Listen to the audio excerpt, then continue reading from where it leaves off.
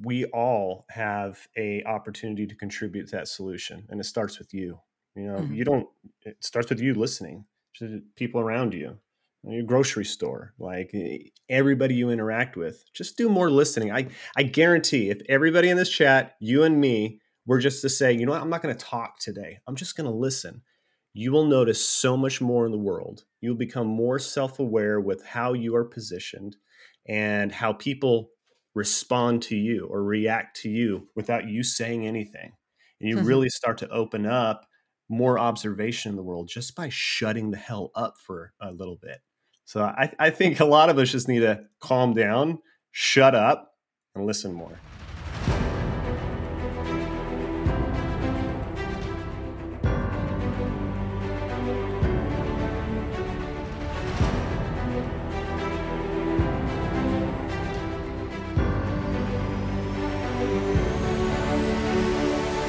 Guys, welcome so much to another Game is We Care podcast. Tonight we have a very special podcast here.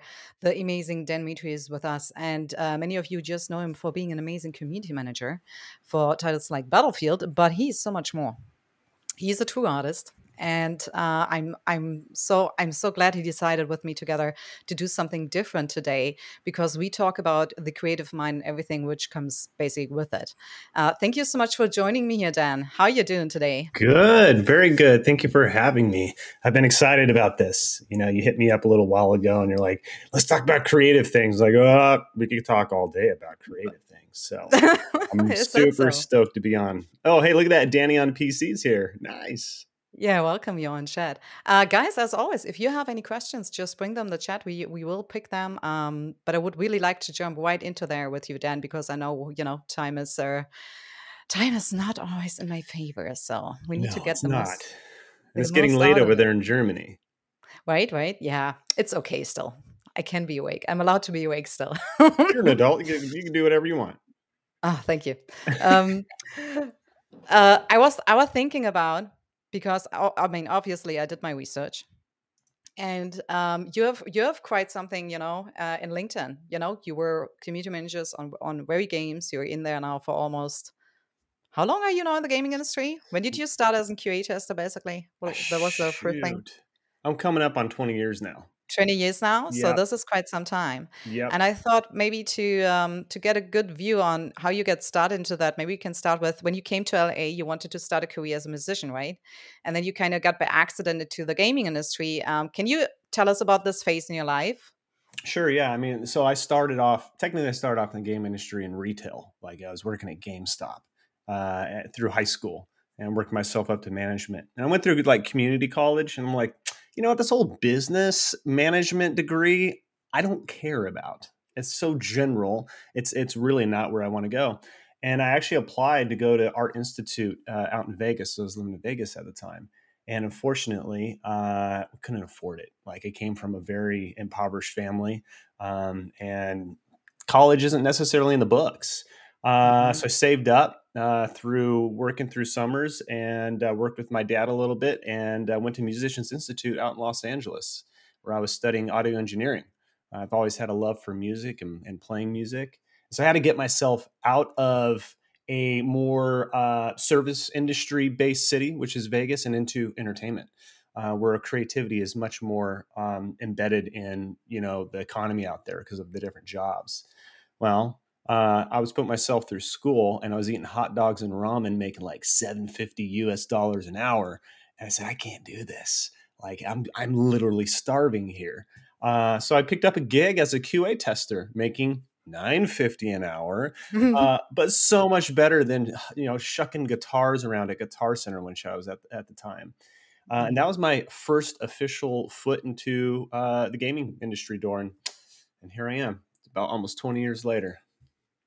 It's so funny. It's not the first time I hear that story. Yeah, somebody is starting his career as a QA tester and then actually really working themselves up. Even developers, game developers now, also at Ubisoft, I know. But I think this was also more like 20 years ago. Was a different time, right? Yeah, yeah, it really Um, was. Yeah. if you think back, I actually want to ask that later, but we're already there. Um, if you compare that time to this time working as a community manager, for example, wasn't it like so much different? Like in point of communication tools, for example, like social media. I mean, it's today a completely different thing. Like if you look back even 15 years ago. Yeah. Well, I'd say fundamentally nothing's changed. Even before the time of internet and technology, there have been communities that gather around certain ideas and concepts and things that everybody's passionate about. We have common ground. And then within those communities are different sort of notable personalities, and different people sort of come out of the woodwork. And a lot of the time, those people need to be managed in terms of where we want this group to go and how we want it to grow. And there's different types of people that want leadership, or they want to support it, or they just want to go along for the ride. So that goes the test of time, right? Like all the way back to caveman Neanderthalic days, we always had a sense of community and belongingness. Well, 20 years ago, yes, bring in the digital age, right? Internet's really like cranking out at this time. And the landscape was different. That was really the only thing that was different. The where we congregated was different. Back 20 years ago, we had MySpace, LiveJournal, some of That's these MySpace. old, yeah, some of these old early social networks. And Mm-hmm. now, 20 years later, we have so many different channels for the way we want to communicate with each other. And I think it's just so much more pointed in what we get out of it. You have Reddit, which is power of the people. We have Discord, which is direct, direct to player. Then you have wider, larger channels like Twitter and Instagram that hits millions of people. So it's just different tools in which we use to communicate, and it's going to continue evolving. I'm excited to see what it's going to be like 10 years from now. Mm-hmm. Are you personally even using social media, or is it for you just an instrument for communication within like working? Like I when mean, I it takes a started, lot of time, right? I mean, no, I mean now, like in general, I feel like spending too much time on social media, can kind of be misleading. And how do you use it? Like, do you only use it now for your work, or? I don't use social media nearly as much as I want to say some of my counterparts or some of my friends and colleagues. I don't use it like it's intended necessarily. Um, I'm not in there all day long. I'm not in there interacting with people, posting updates, because that's not what I want out of social media anymore. Me, as I get older and I get busier and I'm on social media through work, and I direct people to utilize social media through content and engagement, I spend less time on Facebook and Twitter, Instagram, Reddit, Mhm, because any of my extra time I'm spending towards creativity. And that's where I really see value in my life. Now, my creativity, if people want to talk about that, that's a great byproduct. And yes, I think social media allows me to get more exposure. And I'm glad that I've used social media, because I've sold every piece of art, everything that I've done through social media. It's a great exposure tool. So mhm, it would be stupid for me to walk away completely, because in 2022, this is how we discover new art, new thinking. We share mhm. philosophy that way, and we stay connected to our friends and family that way. Yeah, yeah, that's very true. How does creating like music? I mean, you're creating music. I don't know, guys, if you even know that. What are you creating? You're creating music. You're creating a comic book, I think, right? You're making knives, Yeah, so I can't. drawing. God, I can't This just pick is- one project. Like, I've realized I am a man of many talents, and because of those many talents, I have to progress each one of those. It's a little bit of creative ADD. I get a little bored sometimes when I'm only just working on, say, knives, which is Mhm, a very fulfilling engineering type of creativity. It's very precise. You have to do things specifically, or you kind of screw it up. Within region, there's certain margins that you can play around with, but I get bored mhm, with it after a weekend of just doing knives. So then I dive into my comic book world. And that's where mhm, I'm writing. I'm really expressing myself through story and drawing these characters. mhm. And that takes up a lot of time too. And then I'll get bored. I'll do that for a bit. And like, now I need to go work You're a on very music. restless person, right? I don't know how I do it. And I try to keep my stimulants to a low. I drink a lot of Mm. coffee though. A lot of coffee. That's the only way I have coffee keeps cup on my keeps fucking shirt here. But keeps us going. no, I do a lot of different things, and the reason why I do it is because I'm a multifaceted person that needs multiple avenues to express myself. And there's no single way to express yourself. Well, so the bigger question is really here: how does that, all these creative stuff, like how does it affect your life and is reflected in your work? Maybe even is there? Are you connecting these things? Is it helpful for you? How does it help you? It does. My personal journey of creativity is one that's a relationship with the tools or the projects that I use to manifest myself, my emotions. And I work a lot of my own uh, neuroses out through art, how I react to the world, how I approach the world. And I really base myself in self awareness, really understanding my position in a situation in the world and reacting appropriately uh, based off of other people's reactions or based off of their emotions and where they're at. There's always an underlying reason why someone reacts the way they do, and I don't like to react in a negative way, right? So I take a lot of what I work on myself in my creative endeavors over to work in a professional setting, and I use that to lead people. People are, especially in video games and business is still human connection, especially in community. And so Hmm. being self-aware, being diligent in using the right emotions and reacting the right way makes for a better leader and an inspiring leader. And a lot of the time my teams don't know what to do, they don't know how to react, they're young, they're still learning how to navigate a professional corporate environment or even just handle their own emotions. So I need to be someone who's calm, collected, pulled together if I expect my team to eventually get there. So they are very much linked together. Do you see communication as an art form? Yeah, absolutely. Absolutely it is. Communication is inherent in all of us, but communicating in a way that draws um, the intended topic or objective out in a concise way where everybody is satisfied and they're not negatively impacted or they're not put down for their views or their opinions is a very strong trait. So diplomacy is important. And diplomacy isn't necessarily something that's inherent. That's something that's taught and learned. So communication is an art form, absolutely. Mhm. What about listening then? Like, I mean, these two belong together, right? Yes. Isn't Communication that? is listening. Hmm. Absolutely. How can you communicate with anybody if you're not truly listening to them? Hmm. Um, Goes for relationships, right? Friendships, romantic, family, whatever it may be, colleagues at work. That's the first rule in good communication is listening intently and listening to the value that someone's telling you, and then reacting appropriately to that. Sometimes people don't even want advice or even to be talked to. They just want to be listened to. So I think that's the first golden rule. Throw on your good ears. Hmm. That's interesting. I was thinking about like if we are living right now, kind of in an age where we need to learn exactly that. Like listening is something, or good communication is something nobody is really teaching you, right? Yeah. So it's either something um, you have the luxury to pick it up through your work, for example, right? Or you have a good environment around you.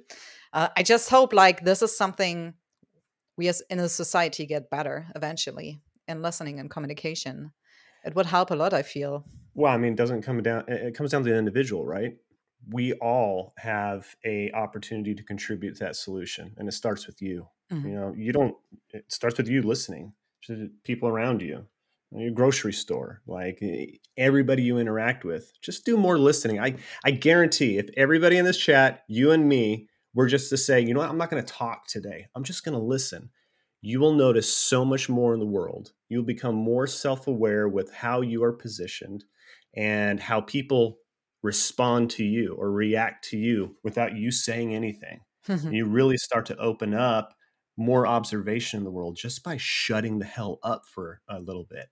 So I think a lot of us just need to calm down, shut up, and listen more. Mhm. Yeah. It's fine that you say that. I did that 2 days ago on a birthday, but everyone was so drunk, and I just try not to talk and just to listen. And I realized on some point that whoever I talked to, these they were talking to themselves. Like I I just brought up a topic and they started talking and reflecting their judgment and their opinion somehow. It was very interesting. And you can learn a lot from that also about yourself because, I mean, in the way we all egos, you know? Oh, big time. I think that you nailed it right there. When you start listening more, and especially in a party situation, I see this all the time. The way people talk is very self-centered, and the way they phrase Mhm. sentences is like, "Oh, hey, look at me." Even though they may be very subtle about it, you're like, "I know what you're doing here. You're trying to direct everything back at you." Mhm. And that's okay. It's kind of the stroke of the ego. They're kind of putting themselves out there to see how other people will react. We all want to be accepted. We all want to be Mhm. recognized for the things that we like. And this clap on the back. Exactly. Right. It's self image. Yeah. And I was thinking about that the other day because I write every morning when I wake up. I write what I call morning pages. It's about two to Mhm. three pages of me getting whatever's in my mind out. It's very meditative and it helps me set up myself for the day where I get all that bullshit I've been dealing with behind me and focus on Mhm. what I need to get done.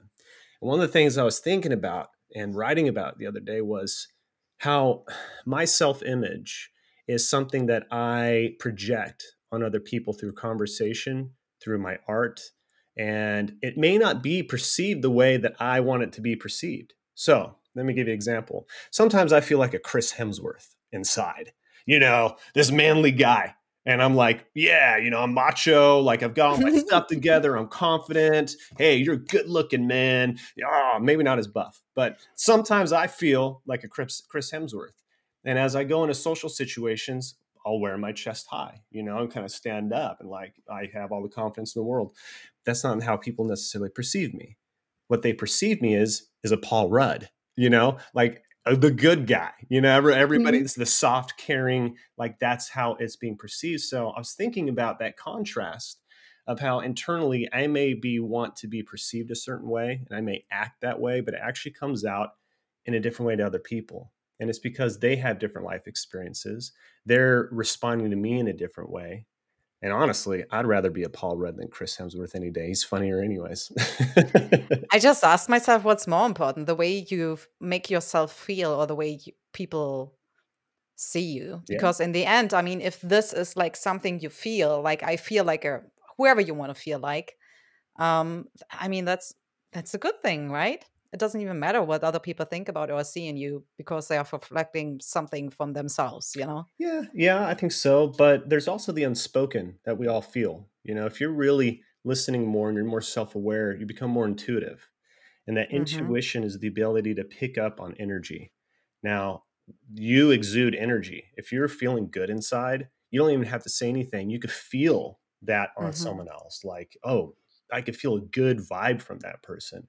And you felt it, right? Everybody in this chat has felt being around someone that you really feel comfortable with. Like, I like that person. It's Mhm. because they are good inside. They feel good inside as well. And that's exuding outward. And so we have to work on ourselves. It starts with us if we want the world to change and put out good energy and then receive the Mhm. good energy around you. And I know, we can even go down further of the consortium around you, the people that you congregate with really does shape who you are. And that's why it's important to keep good people in your life, people that are positive and who encourage you. Mhm. Speaking of which, like you said, you have like this routine of writing. Do you have any other routines you practice in your life that helps you to find your balance or Yeah, I get do. out of more your day? Yeah. So outside of the writing in the morning, I make sure I exercise. Exercise really gets your brain going, as it rebalances your chemistry. Eating right as well, being healthy, drink a lot of water. It's what you intake and how your physical form is very important. But when it comes to the mind, I meditate daily. And meditation wasn't easy for me when I first started. I had a lot going in my mind all the time. I have a very hyper productive mind. I'm always thinking about 400 things at once, and that's where my ADD comes into play. That's where I get my OCD. Like I walk around the house, check things 5 different times, and make sure things are perfect. And I have to remind myself, Dan, you're wasting time, and this isn't good for you. And that's where the meditation helps me peel everything away and think about how I feel and how I'm going to react going forward. And so I've really been on a journey of balance, self care, and calmness, because it's the times, especially in very difficult times, whether it's work or in a relationship, the calmness helps with everything. And ultimately, like, I want to have just good times, because when I'm positive and I feel good, then I can have more energy and I can press more into my creative endeavors. So it's really important to me Mhm. that I look at my life holistically, mind, body, and soul, and work on those things. Oh, that's very inspiring. I think this is something like we all could, be encouraged to do. Um, if you, I feel like, I mean, I'm a little bit creative myself, and I feel like getting into the creative state is sometimes you can't force it, you can't push it, and like, how do you do it if you're maybe saying you're not in the best mental state?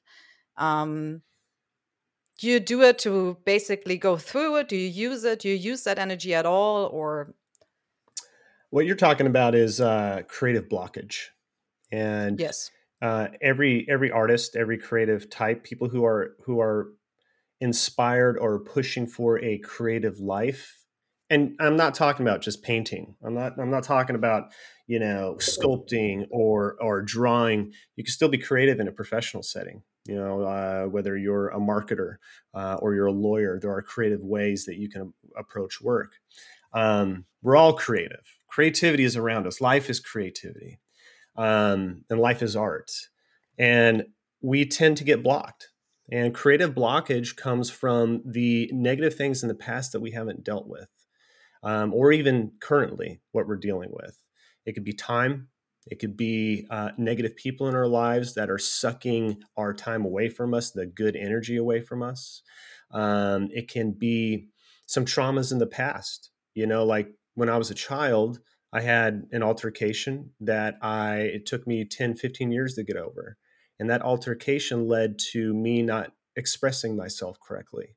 And I was afraid to talk about my emotions and then share my emotions, whether it's drawing it on a piece of paper, writing it, or singing it. And I realized that I had to get over that and I had to deal with those things if I wanted to creatively open up and open that flow. So I've been reading a book by someone called Julia Cameron. I'm going to show this to you. oh yeah, It's called The Artist's that's Way.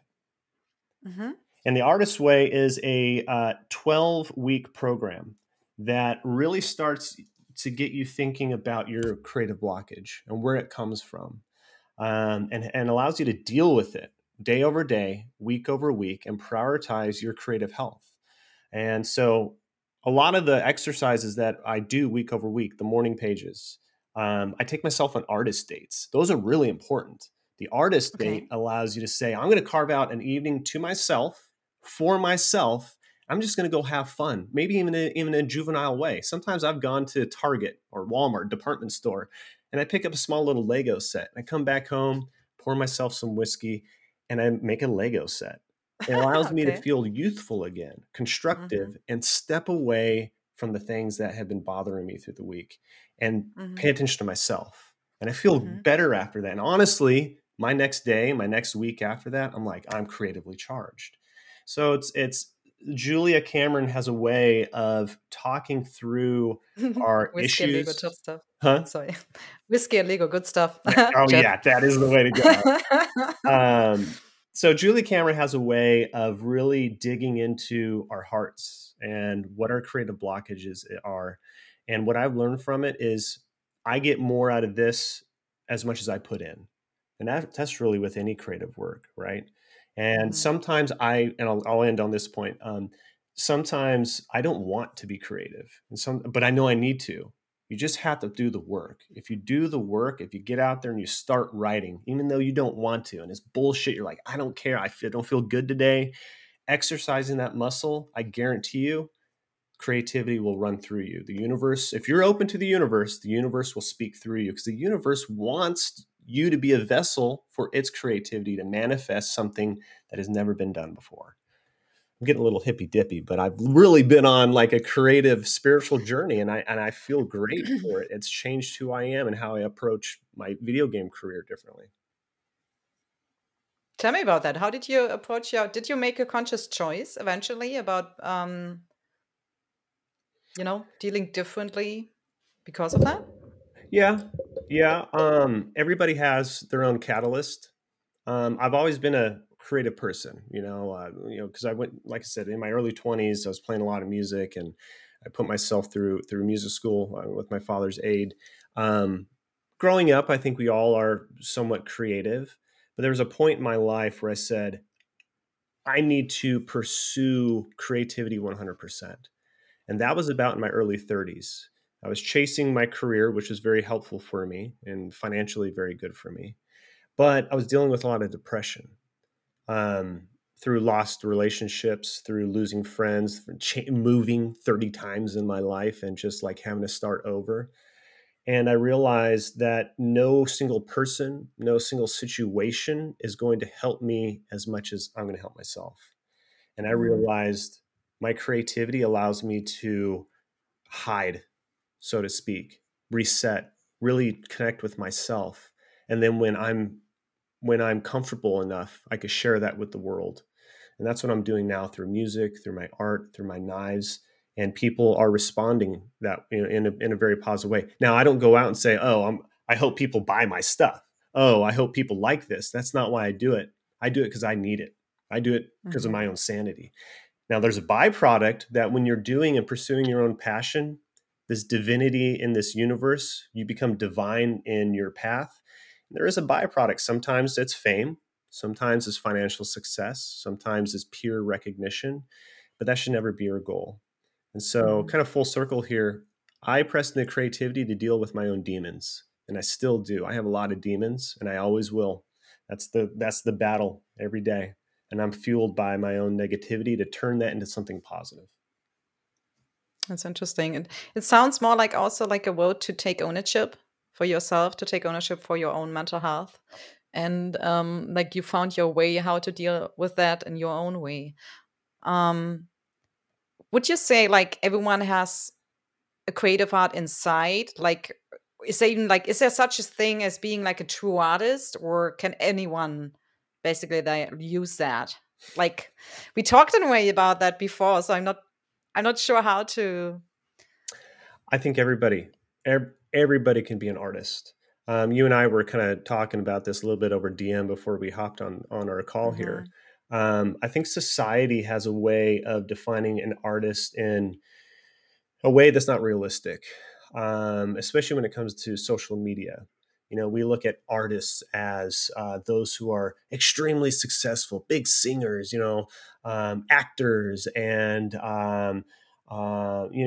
anybody who's been so successful that they have the fame and the money, and people know who they are. Yes, they are artists. I'm not going to talk shit. Taylor Swift is an artist, and what she does is incredible. What her pursuit of artistry has led her to was the byproduct of fame and fortune. I just hope that people who get that high in their creative endeavors are still humble enough. So, society has a way of painting artistry and this definition of what art is, and you shouldn't be scared to pursue art, because we're all creative and we have to redefine and find and reshape the way we relate to what artistry is and what creativity is. To me, an artist is really someone who follows their heart in any form or fashion, not caring what people think around them. Like, that is true art. And so you could be an artist as a motorcycle mechanic and doing things. You're granted, like, there's certain ways to do, build an engine, but there mhm, are creative ways that you can build a bike. And there's different ways that you can customize those things. You could be creative in a medical field, and mhm, without creativity, we wouldn't have the innovations that we have. We're getting closer to finding cures for cancer. I was reading a headline the other day that there's a proposed cure for HIV. Incredible. And it takes mhm. creativity, looking beyond what we see now and thinking about innovative ways and things that haven't been done. So everybody has a way of being creative. You can be creative in any fashion in life. You just have to pursue it, and you have to prioritize that. And I can't remember, unfortunately, right now, but because of what you said before, it was some doctor. I don't know. It was an article, and it was about how you put in stimulus basically for your brain if you feed it with different kinds of information. Mm, And it's also about, like, let's say you're working and developing a virus or whatever, you have a very mathematical job or whatever it is, but you're feeding on the other hand your brain with some stimulus like doing art. It helps you actually to be better at the job you're doing in the end, because you get more information and different information. And so I agree. mm, I don't know, it was always something that stuck with me, and I liked it about it, like. I think you're on onto something here. Um, I have a lot of different friends. Some are artists, and very creative types, and I have very by the book, very like very punctual, strict sort of people, and lead more of a pragmatic. I think everybody has some sort of pragmatism to them. Mhm. More of a finite sort of life, calculated, mathematical, as you said. Um, and the world needs people of all different shades. This world is not black and white. This world is on a spectrum. Everything is on a spectrum, and everybody is on some sort of spectrum. And I don't mean that in an autistic way. I mean that this world is a rainbow, and we all kind of fit in differently, and we all have varying positions on this rainbow at any given time. Anyways, where I'm going is, um, I have a lot of creative friends, and they have a different sort of way of thinking about life that is uninhibited, not restricted. And that can really kind of like bother people who need finite details and are Mhm. mathematic and calculated. I have both brains, and I like to work on both of those sides. That's where that left and the right brain sort of philosophy comes from, right? Yeah. Yeah. And it is good to be balanced, because we do live in a very finite sort of society that we have to be on point. We got to be on deadlines. That's just the way of society in 2022. But Mhm. I like to let that all go sometimes and not live by restrictions. And that's where my innovations and where I get to really dig into what's inside. And what's inside is not finite. It's not finite for anybody. So I always like to lean into creativity. And I like keeping creative people around me, you included. That's amazing. I feel the need to do more stuff now. Good, um, good. That's inspiring. right? Um, how do you feel about, like, your creativity is being experienced by others? Like, how do you react to criticism or praise? Like, what emotions are involved there for you? What did you learn about yourself basically through that process? Well, it really depends on who's providing that criticism. You know, I will put my art out on the limb when I want feedback, and I will go to certain people for that feedback. I won't always go to friends and family because unless they're very honest with me. Um, a lot of the time, friends and family are going to encourage you, and that's a good thing. They're not going to shoot you down and tell you exactly where you can do better. What I'll do is music. I'll go to friends who are other musicians because they have the ear. They know exactly what I intended and can provide me constructive feedback that allows me to Hmm. grow. My art, drawing. A lot of my drawing, I'll take to a lot of my tattoo artist friends, and really get some of their perspective on things because they have that muscle developed. They know, oh, you should probably use this color instead. I see where you're trying to go with that, rather than just shit all over it because they don't know what they're talking about. So when I want constructive feedback, I'll go to certain people. Now, I also have a thick hide, and I think that comes from doing community work too. You have to have a thick hide. Some people will just give you blatant, stupid feedback, like, you know what, that sucks.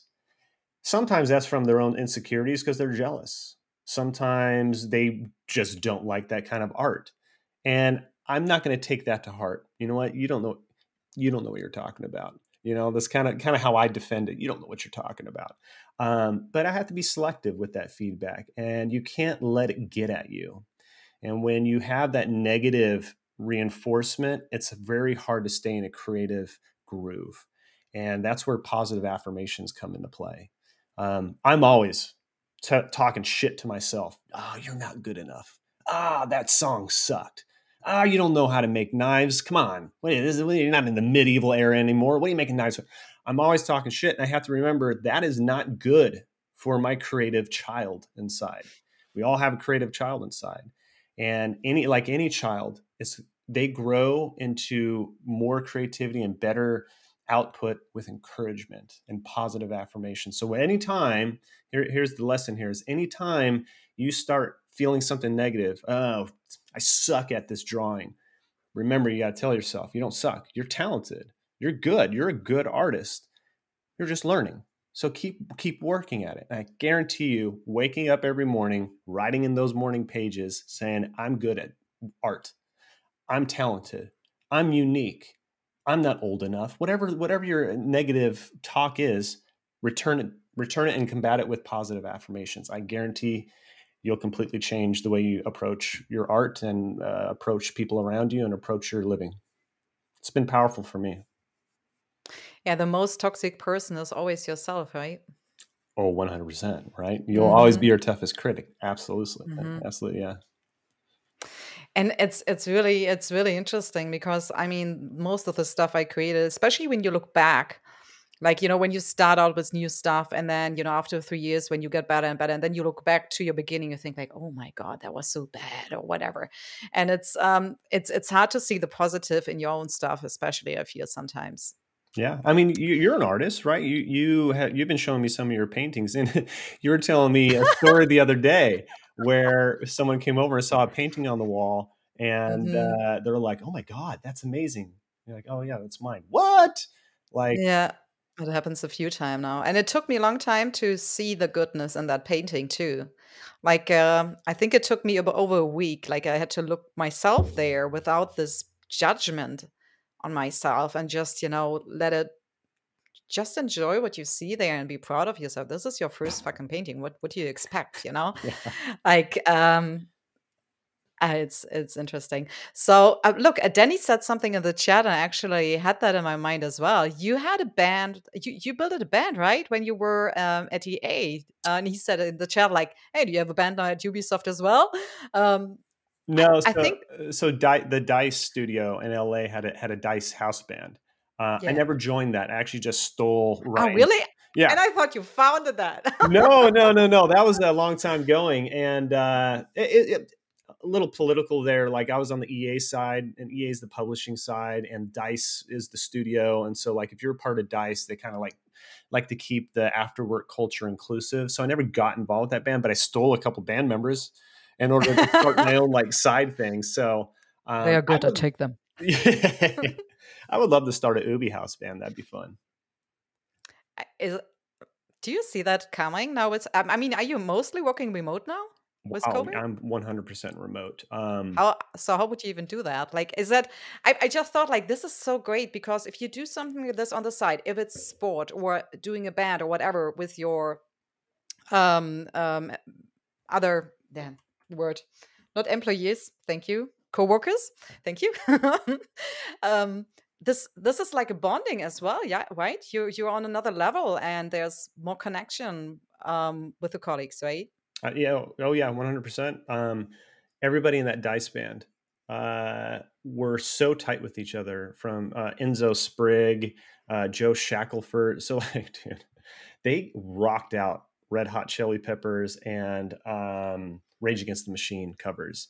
Like Mm-hmm. Joe Shackelford would come in and just like rap over everything, and Ryan Duffin would be playing bass, and you'd have a couple like Steve Lynn would come in and play guitar. Like everybody was so good at their instruments, and it was opportunity for them to connect with each other as Mm-hmm. musicians and really live their creative side with their colleagues, and they had a human connection beyond just work, and that Mm-hmm. made camaraderie within the ranks, and they were tighter as colleagues, and they communicated on the creative level. And so with that creativity in place and working out how to connect with each other, they were able to take those skills into the office, into Mm-hmm. the meeting rooms when they're talking about solutions or challenges with an upcoming map or code that just has been boggling their minds. They were able to form a deeper connection with each other, and that they were inhibited by some of the self image that we were talking about earlier, some of the natural defenses that one will Mhm. put up in a professional setting because they want to be right, they want to find value in their expertise. I think it broke down a lot of the inhibitions and they worked closer together and they found solutions faster. So, going back to your original question, Hmm. am I going to start an Ubi house band? I probably should when the world starts opening up. Yeah. Mhm. Was it I mean, you had before COVID, you were traveling a lot, right? I mean, you were basically all over the world for years. Yeah. Was that like this extreme break for you to stay at home? And like, how was it for you personally? Was it like a gift for you because you finally could, start the world, I don't know, do some things differently, look more within you, whatever? Did that trigger anything for you? It was a gift for me. Um, Obviously the pandemic is was a very destructive, has been a very destructive past couple of years to us, and we've lost a lot of people that we love. So I'm not going to downplay that. I'm not going to say that the pandemic was good by any means, Yeah, but yeah, there of was course silver not. lining. There's always silver lining in some of the most heinous, disgusting things that happen in our world. And the pandemic allowed me and a lot of other people to slow down. I was, like you said, I was traveling to Stockholm once a month for 4 years straight. It was hard for me to remain creative and work on music. It was hard for me to maintain a relationship at that time.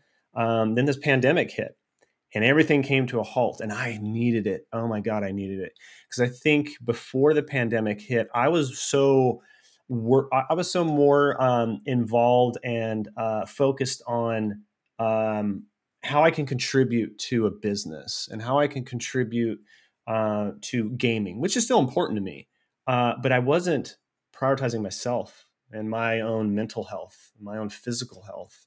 And when the pandemic hit, kind of forced us all to take stock and inventory of what's important in life. And so I think coming out of this pandemic, just as a society, we've reprioritized. My fear is that we don't hold on to the prioritization of ourselves. Number one, I always put myself first, and then secondly, friends and family around us. I hope we hold on to that because it's a slippery slope. You can get back into the before times quite easily. Mhm. Yeah, believe that. Um, could you dig in more into your creative side there as well? Like, would you say you have created more the last 2 years Oh, than before? oh, absolutely, absolutely. Because of the work from home environment, it has allowed me to wake up, take some time to myself, then Hmm. hop in, do some work, and then step away for an hour and do something creative, and say, you know what, I've done a little bit of work. I'm going to take a little break and work on something that I need to on the side, and remain creative. And when I have creative fulfillment in my day, I feel more productive and I feel more clear. And I come back to my workday much more pragmatic, much more logical and rational, but also in tune more with my emotions. So I can think more like a person and less like a robot. And so it's important to have that balance. It's important to have balance between logical and emotional. It's important to have the balance of creative output during the day and the finite output in the day. Now, granted, this is coming from a Libra here, and I don't know where you are Hmm. with astrology, but like it's generalization. I kind of like following some of that stuff, but I am all about balance, and I will always try to find the balance in everything. Hmm.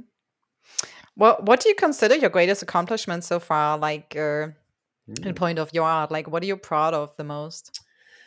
Wow. I question that a lot, actually. What am I most proud of? I'm most proud It's of that a difficult question. yeah. Now, have I reached my goals? I am far from my goals. I'll tell you what my goal is first, and then I'll Yes. tell you what I'm proud of. My goal here with my comic book is to establish a 12-book series that is rich in meta story, Easter eggs, overarching storylines with very unique characters drawn by yours truly, and actually manifested in physical and digital art. So, like, I want to print these up and distribute it, create merchandise, and I ultimately want to animate it and get some Hmm. sort of series in motion, whether it's with some animation house or a streaming service. That for me is my end goal with the comics. I have an end goal with my music. I'm establishing this year a new band, and we want to cut an EP. So, 4 or 5 song album that was representative of where we want to go. And my goal is to go and record at the Blasting Room in Fort Collins, Colorado. It's run by Bill Stevenson, who was a founding member of Descendants and has recorded some of the most greatest punk rock bands of all time at that studio, from Face to Face to Rancid That's to, amazing. yeah. Now, do I care to be famous? No, I Hmm. don't care to be famous. All I care about is that I write something I'm proud of and I go work with someone that I've held in high esteem since my early years of listening to punk rock. But you seem always have these goals. Like you One, seem you have a clear destination where you want to go and then take step by step and go there. What are your goals then with the knives? And then with the knives, continue to create custom knives and send around the world. I hope to have my ultimate goal is to create custom order knives and partner with a mass production company to sell more mass produced Dan Mitre knives, whatever that my brand will be, but still make the one offs where those Hmm. are the handmade stuff. And so I ultimately want to start a brand and Hmm. produce great knives, and then run a company on the side with that where I have other knife makers coming in and taking my Awesome. ideas and creating those and then mass producing these. But I still want to have those custom one offs. So those are my big 3 goals, right? Hmm. Where I'm proud in my achievement is continuing to push towards those and to see the progress. My art has taken completely new directions. I'm impressed by my art every single time that I complete a piece. I'm like, how did I do that? Well, that's amazing. My knives, like, oh my God, I wanted to throw that all away. I wanted to burn it and chuck it in the trash. But once I finished, I'm like, wow, that's incredible. How did I do that? Like, I feel superhuman. I don't feel like I did that. I feel like something was channeling through me that produced that. Same with music. I'm like, what? How did that happen? Where did that come from? So I'm always impressed by me doing the work, putting in the Hmm. time, and seeing what comes out. And that there gives me satisfaction enough. If the byproduct of that is seeing my comic book being turned into an animation, seeing my knives being turned into a brand, and seeing my Hmm. music enjoyed by multiple other people and playing live, awesome. But if I never get there, I'm happy along the way. Is that your why? Ooh, oh, you're really getting deep here. This is like a therapy session. Sorry. No, the why is different. The why is dealing with my own demons, like I said earlier. Okay. Um, I do it because that's all I know how to live. Honestly, if I didn't do that, I don't feel like I'd have a purpose in life. You said Um, I could bring big questions. That felt pretty big right now. that's a big question. That was a big question. Yeah, I think the why is always a big question. that's my purpose. I just know it's my purpose in life. And for many Mhm. years, I wasn't pursuing it, and I was against the grain, and I did not feel good. I didn't feel Mhm. useful. And I'm sorry if there's any past relationship on the stream. If they're watching, I'm sorry. I was not in tune with myself. I'm very much more in tune now, and I think it shows with the kind of people that are magnetized to me now. Which one of your comic book characters would you be? All of Sorry. them, all of them. Honestly, all of them. Um, my comic book, the main protagonist is a guy by the name of Damon Day, and he looks like me, but he's me at my core, like my inner child. And the characters around him, the main antagonist, which is Lucian, he's the ruler of not quite hell. He's basically like Satan, is the Mhm. evil side of me, the one that Mhm. is more carnal, that is more, like primal, much more sexual, much more like vain, much more like Mhm. superficial, and a little kind of shitty, Mhm. but is very well dressed, so like I kind of like personify and Mhm. compartmentalize the different facets of my personality and my different characters. And so one of Damon's love interest, Val Vale, who's a demon hybrid, is one of the spawns of Lucian, is my projection of my ideal mate, and all these different demons around in this world will be a personification of Damon working with the emotions that he has: jealousy, rage, Mhm. sadness, and approaching in a different way that has a positive outcome. So all of the characters are an extension of who I am. And I think good storytelling is digging deep and referring to your own life experiences, because people relate to life experiences. Doesn't that make it more authentic? I was 100%. just I just thought. 100%. Yeah. It does make it Mhm. more authentic. It also makes it very vulnerable to put yourself out there, to write a story around who you are, to draw and I personify mean, yourself.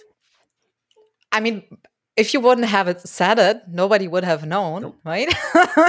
Only people on the Now, stream know. yeah, now I would probably watch it and then thinking like, okay, this is the real Dan in all of it, like compressed, you know? That's super interesting. Um, why can I hear myself now? Uh-oh. Something switched. Oh wait, I just tried to ignore it.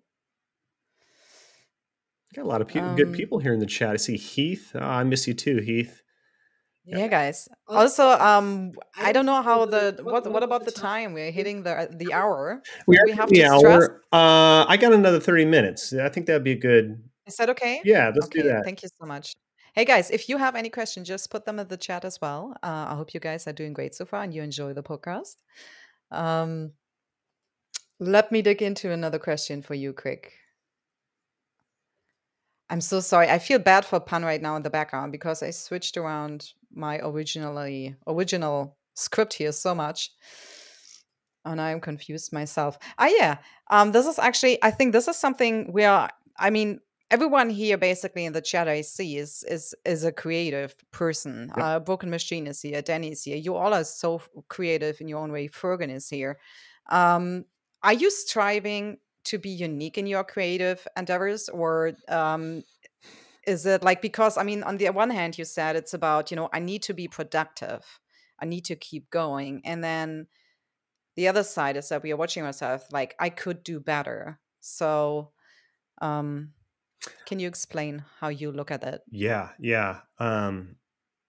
That's always been a challenge for me, and I think in my early creative endeavor and pursuit, one of my negative self-loathing comments was, "You're not unique. Hmm. You're not doing anything new and different. Your music is like every other fucking punk rock band out there. Your art is not good enough, and you're just stealing ideas. Your knives, like there's been plenty of other knives that look like your knives." So for a long time, I was telling myself, like, you're not doing anything unique. Honestly, art is a process, and art is basically stealing other ideas. There's nothing new under the sun, but Hmm. taking that and stylizing in a way that you like, and that's where your own unique personality comes through. There's another book that I'd like to encourage Oh people to yeah. read. It's called "Steal Like an Artist." And that basically kind of addresses that. Is it's okay to steal ideas. It's okay, not plagiarism. I'm not talking plagiarism. I'm talking taking ideas and then building on those and modifying them in a way that is unique to your style. And that's the way art has always been. You think Michelangelo, you think, Dali and Picasso were completely unique and never took inspiration from anybody around them? Hell no. They were inspired by the greats before them.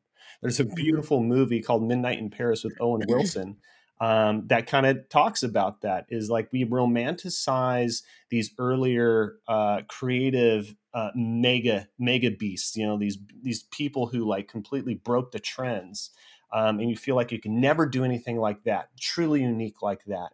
But you have to remember now. It's all about the now. Now is the creative time to live in, and yes, be inspired by people. Steal some ideas from Michelangelo, from Dali, from Picasso, but take those and modify them to the point where you put your own creative twist on things. And if you continue to do that, if you do that week over week, starts turning into month over month, starts turning into year over year, your style will start to come out. and you will have something unique. Absolutely. It reminds me actually of how I started my photography career. And at the beginning, I had no issue actually with copying other artists. I actually did it on purpose. For example, you know this everyone knows this painting of that woman sitting there. Does she have an apple in her hand? I'm not sure. Oh no, the girl with the earring, with the one earring. I think it's even called that painting. Mm, Was a painting from the night. It doesn't matter. So I try to recreate that painting into my photography. And I did that a lot actually, because if you look at painters, they have a very good eye for light. And for me, the most fascinating thing was how can I create everything with light so I don't have to put much into post production. I wanted to create the picture as I'm shooting it. So that was always kind of my goal, my thing. And just by doing this over and over again, like taking other pictures as an example and trying to recreate this light they had in that scene, helped me to understand more about light itself. And then I could create, in the end, my own stuff with it, what I learned. So I really think that that is a very interesting point there you got there. And it's very important. And people shouldn't be holding off in like, I could be more creative. It's more about, like you said, doing it over and over again and then developing your own skill, your own view on things. You don't have that from the beginning because that's the other thing. What everyone tells you, if you do something artistic, find your own style.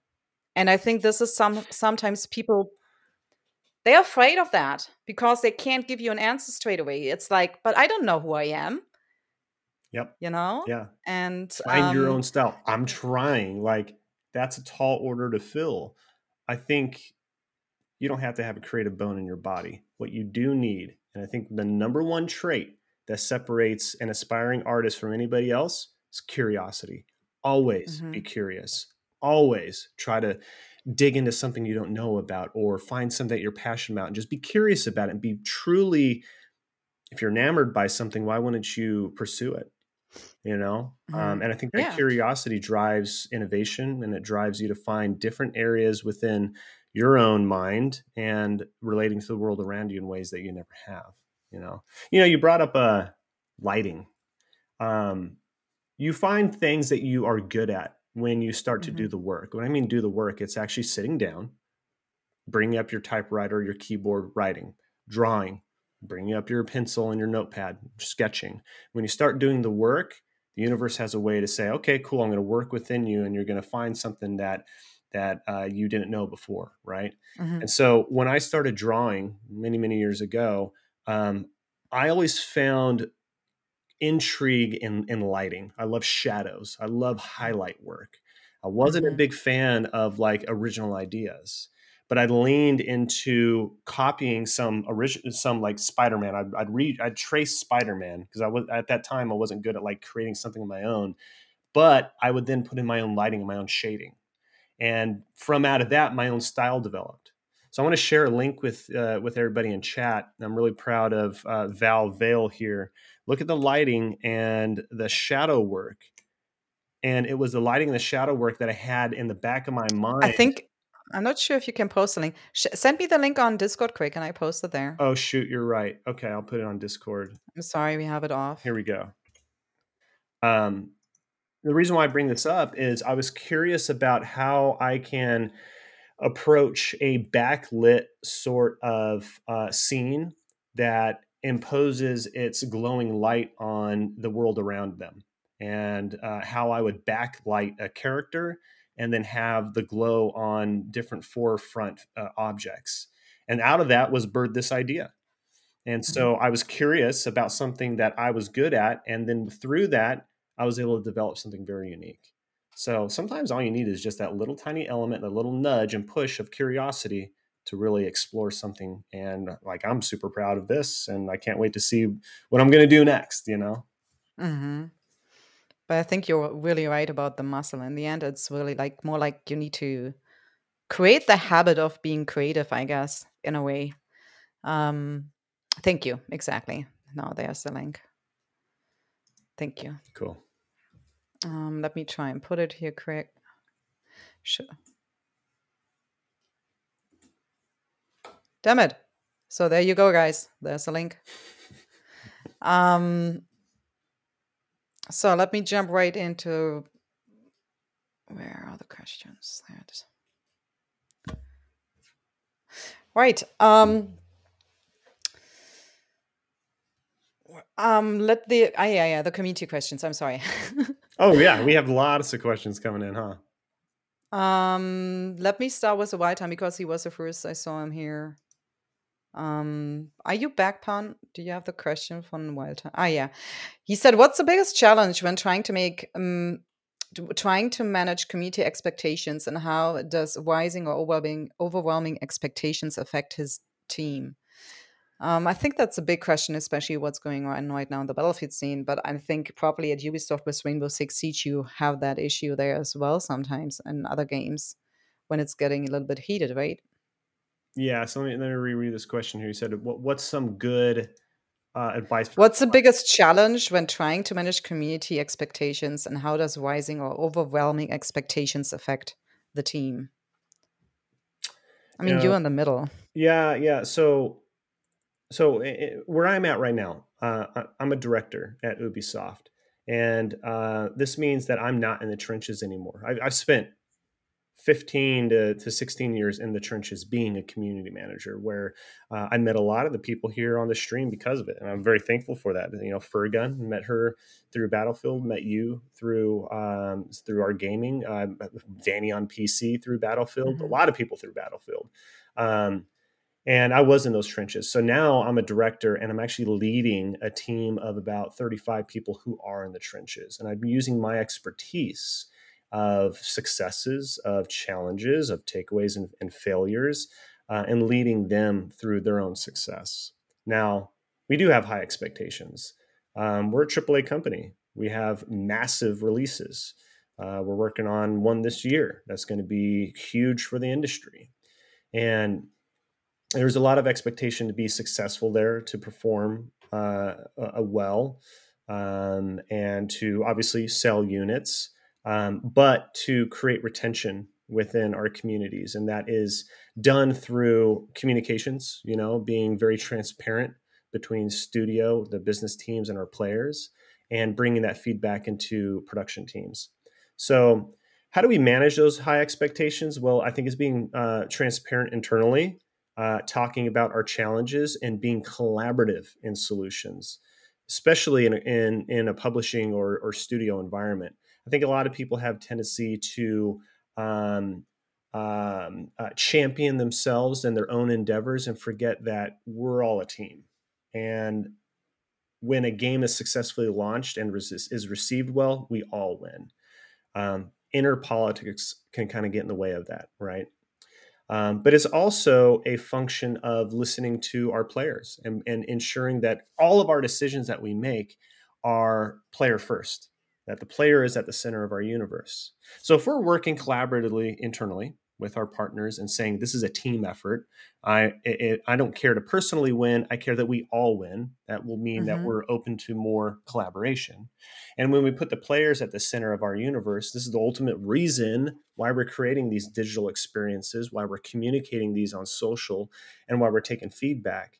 Then I think it's easier to maintain the expectation of successful rollout and properly setting up the tools and environments in which people feel heard and they feel valued and they feel respected. So, hope that's kind of answers your question there. Yeah, I hope wild time that answers your question there. Then we had here Bloody Slayer saying, and I like actually that. Oh no, it's switching. No, there it is still. What have been the most creative way you have received feedback from any game?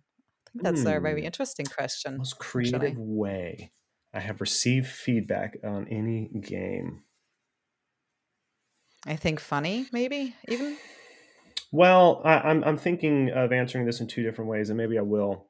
Um, I think there's internal, and then there's reception. So internally, one of the things I'm really proud of is a program that we kicked off at EA called Game Changers, and it started initially at Tiburon for the Madden franchise, where we brought in 5 or 6 super hardcore Madden players. To Hmm. sit in front of our producers, executive producers, game balancers, and you know, roster updaters, all the dev team, and provide their feedback directly to our developers, and that allowed for It allowed for direct feedback that was somewhat unbiased by not filtering it through someone else or a third party agency that put all that information together, is direct to the source. And I thought that was a very innovative and creative way of bringing players into the mix.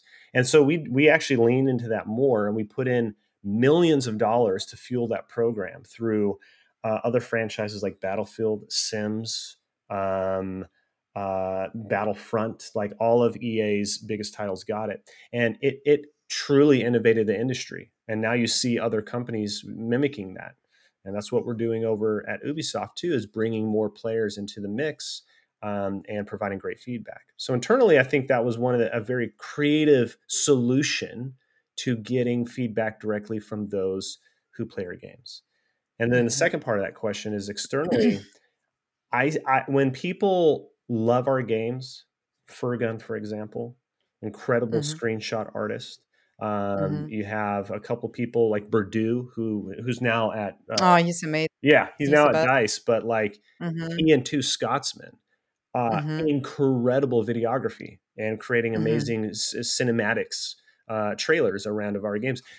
That is a creative way of saying, I like your game so much that I'm Mhm. going to spend my own time and hours and weekends and time away from family creating these beautiful Vista screenshots to cinematic trailers.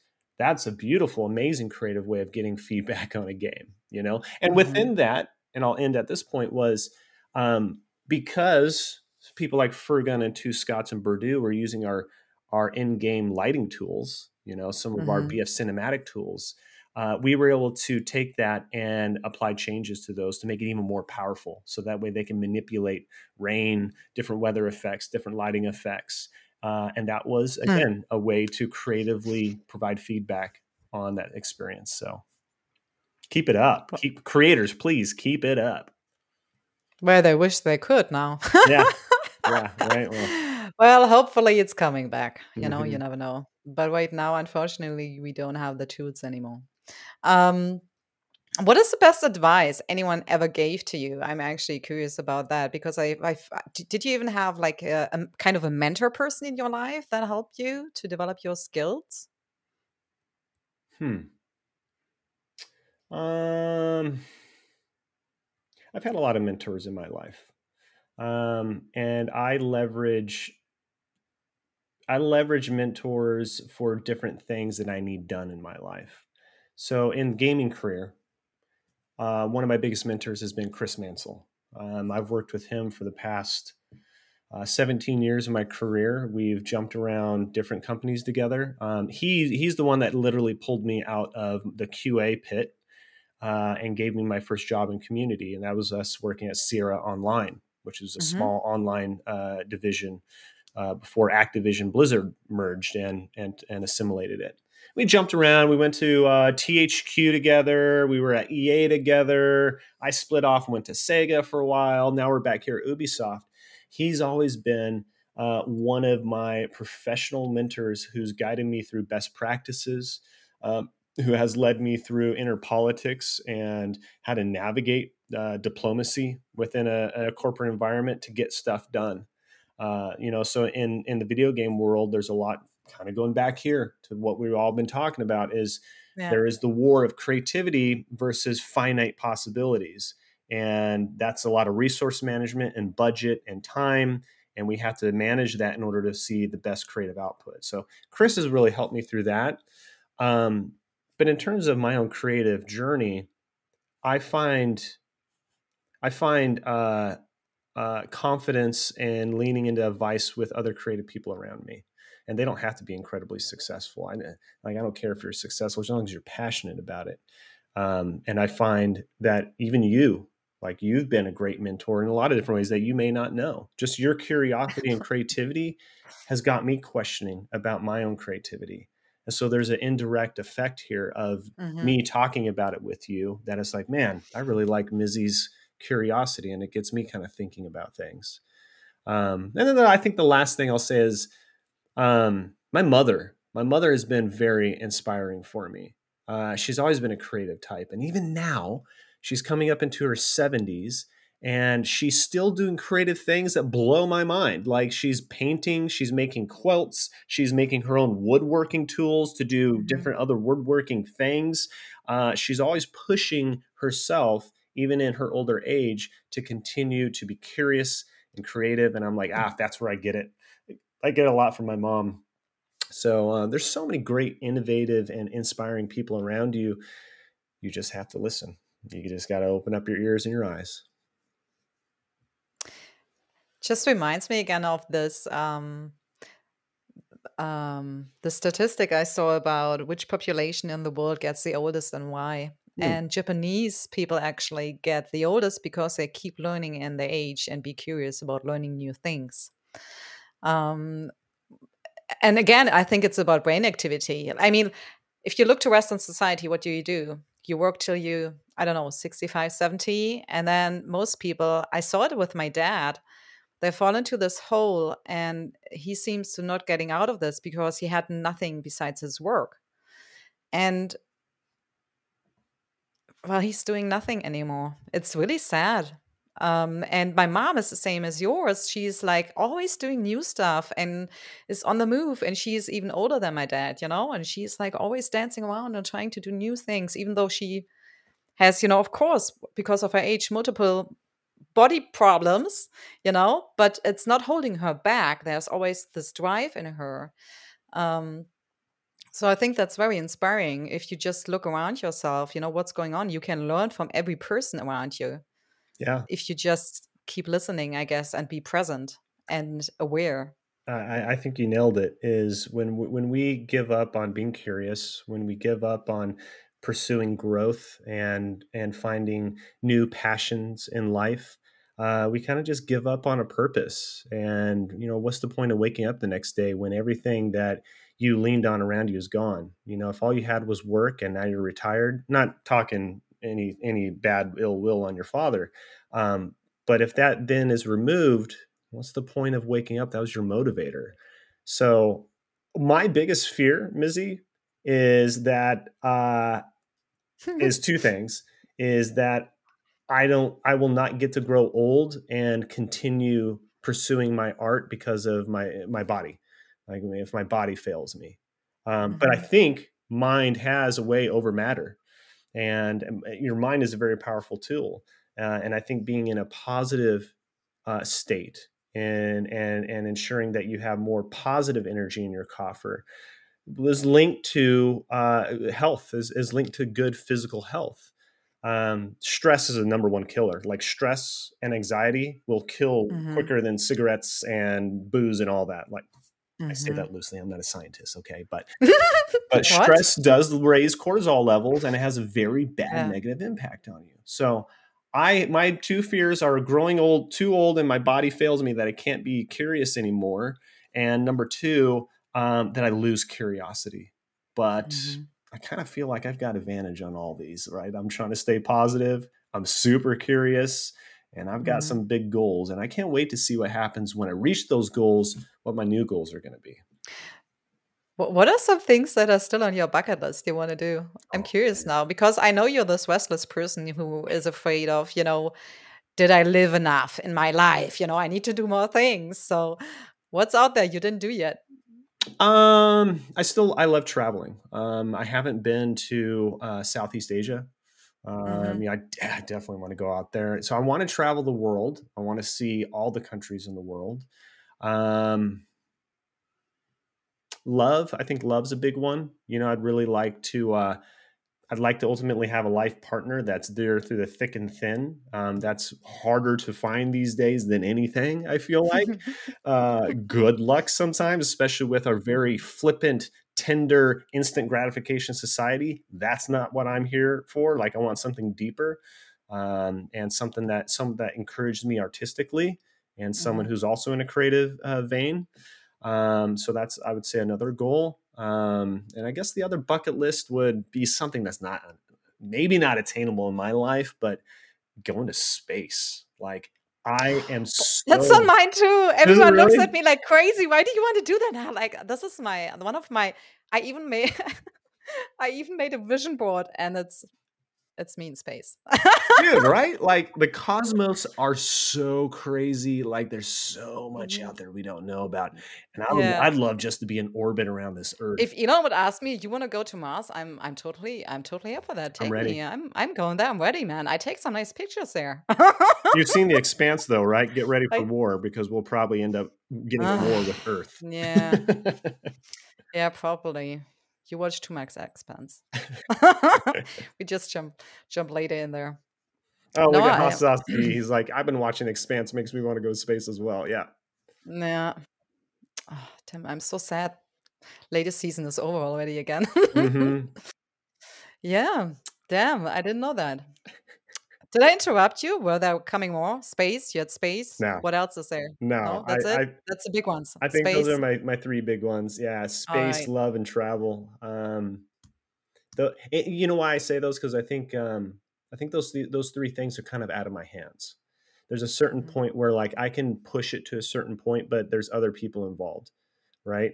Travel, Well, space, you need enough money. space, Travel, or you I need some think. sort of phallic type ship because you own the world through your online distribution service. Mm. If you know what I'm talking Mhm. about.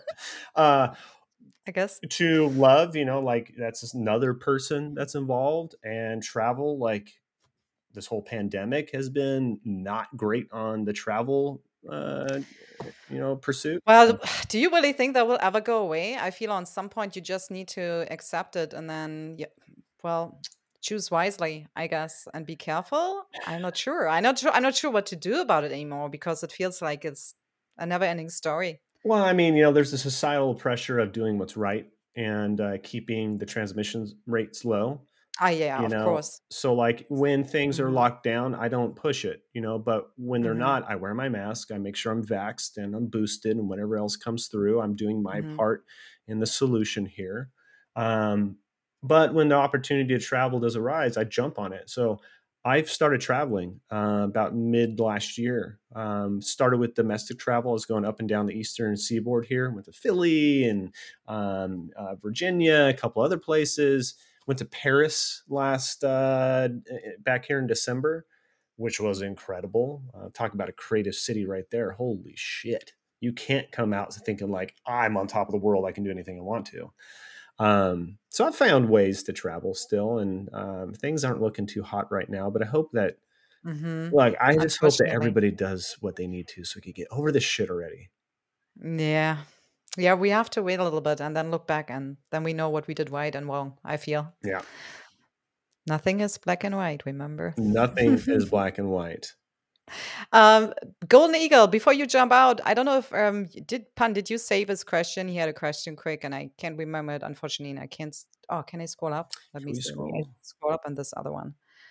Uh, Um, I don't want to be rude and still pick up the question quick. He said, question to Dan if possible. Wait, not to me? Why not to me? How excited are you regarding your plans in Ubisoft? Ooh, Or very excited. I'm very excited. So, um, you know, uh, my position now is not necessarily tied to a single brand or a community, right? Um, Mhm, and in the past, I was very excited about launching a game and sharing that with the world and creating a community. So now I get to do that times 30, across all of our brands by working with our community managers and community developers at Ubisoft. So what I'm most excited is seeing us on the path to where I want to be 5 years from now, and being very proficient in three different areas that we're focused on is content. How can we mhm, tell better stories on our channels by use of our game updates, patches, community happenings, great UGC? And that means that we need to be in tune with what our community is saying, what they need, but also develop the skills to create great posts and videos and assets ourselves. Secondly, is where are we going to be 5 years from now with creating better games and services at Ubisoft? How do we take the voice of the player and ensure that our marketers, our brand developers, our product, or our studio developers take that into consideration when they're making decisions? And that's bringing data to the table, irrefutable data. That could be around sentiment. It could be around, preferences and game features and code development sort of tools. And then the third, I hope to see us in 5 years is operating in some of the most best practices and standards that the industry has ever seen. So if I could develop a team of community developers and managers at Ubisoft that then gets so much recognition in the community or in the industry that people are like, I'm a community professional, I want to be at Ubisoft, Hmm. then I've done my job. So very lofty goals, but I think we've got a very talented team that's going to help us get there. That's amazing. Um, just for the end here, do you remember you sent me once a book? Was it The Art of War? No, what was it Oh, again? yes. Here, I'm going to send you the link. And I think this was a great book as well. Maybe you want to mention it quick, and Yes. we talked about that So, because I mean, what you do, I figured like what you do is you really try to get the most out of your community managers to be the most creative person. I feel like what do you do which is not like visible, but that helps you to get the most out of your team working for you? okay. So I'll address that. Then we'll go back to the art, Yeah, the thank war you. of art. Yeah. Um, I've wrestled with that over the years, and I've approached it different ways. And I want to say within the past year and a half, I've approached it a way that has seen so much more results. Previously, I was approaching management and leadership in a way that was, hey, I have the experience, I know what I'm doing, and here's a certain way to do it. Just follow my way, and you're going to be fine. I think that's still important as we roll out best practices. There are a certain way that you pull strategy together. There's a certain Yeah. way that you pull data to understand your audience. There's a certain way that you execute a post in order to hit algorithms a certain way in order to get the most views on something. Okay. Those are the finites. But at the core of everything we do, at the core of our player, at the core of all of our development teams and our community teams are people. And it's the human connection that's most important. So I put human connection first in all my leadership conversations. And I truly connect with everybody at a personal level. And I truly do care about their social life. I care about their balance. I care about their happiness. And me being invested in who they are, not what they do, has made a profound change of the way people show up to work because they feel valued. They feel accepted, and they feel that they're or whatever they choose to show me is respected and recognized. And so from there, as long as we have a human connection and we understand why we're here, what we're doing, and that we can be vulnerable with each other and we can raise challenges together, and we can fail together, then that's going to open up the tools and the road to being successful together. So I've completely changed the way I approach leadership, and it's much more human, one-on-one oriented rather than the skills and the proficiencies, which can be developed later. Hmm. Like Dwarf King said, connection creates respect and loyalty. Absolutely, and that's a two-way street. So going back to the War of Art, so another supplemental book. If you check out, I believe Pun just posted that here in, or maybe you did, Mizzy. This is a much shorter read, and it's by a gentleman, Stephen Pressfield. He's done a lot of work in entertainment, I believe, in Hollywood as well. And he approaches our creative blockages in a certain way as well. Much it's very spiritually driven, and when I say spiritual, I don't mean like religious. I'm Yeah. talking, you know, inner voice. Hmm.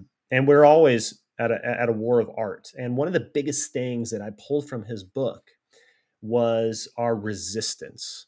As a creative type, as an artist, there's resistance around us all the time, and that keeps us away from fulfilling our divinity, and that is pursuing art. Resistance comes from a lot of different ways.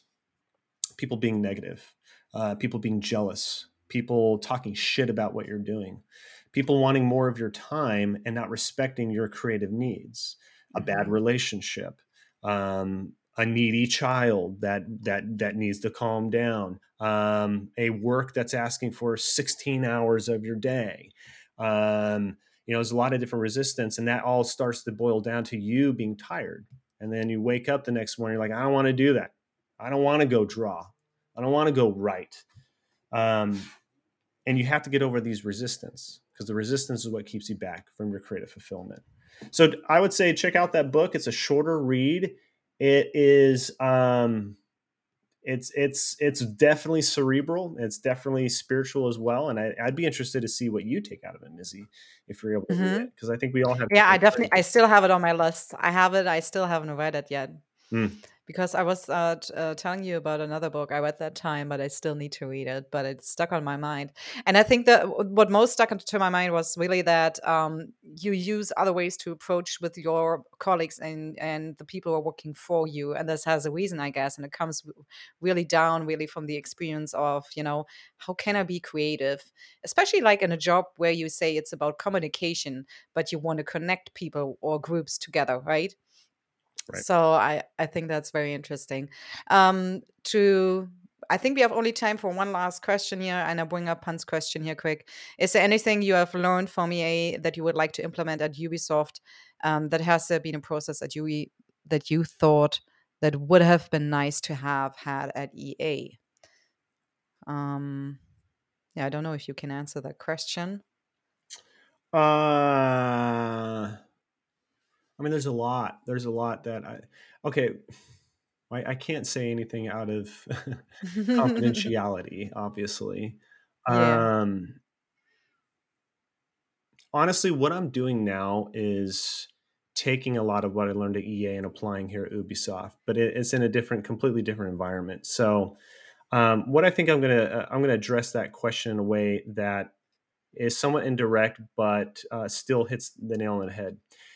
EA, the culture there was completely different from Ubisoft. EA is American, is very American culture, and the Hmm. American culture is work hard, get it done, no excuses. Here's your budget, figure it out, win together, with little margin for failure or error, but move on if you do. But Hmm. we want the best of the best, and I think that's what separates EA. EA is a awesome company, and I still have a lot of friends who are over there, a lot of leaders who are doing things incredibly well, and I respect EA.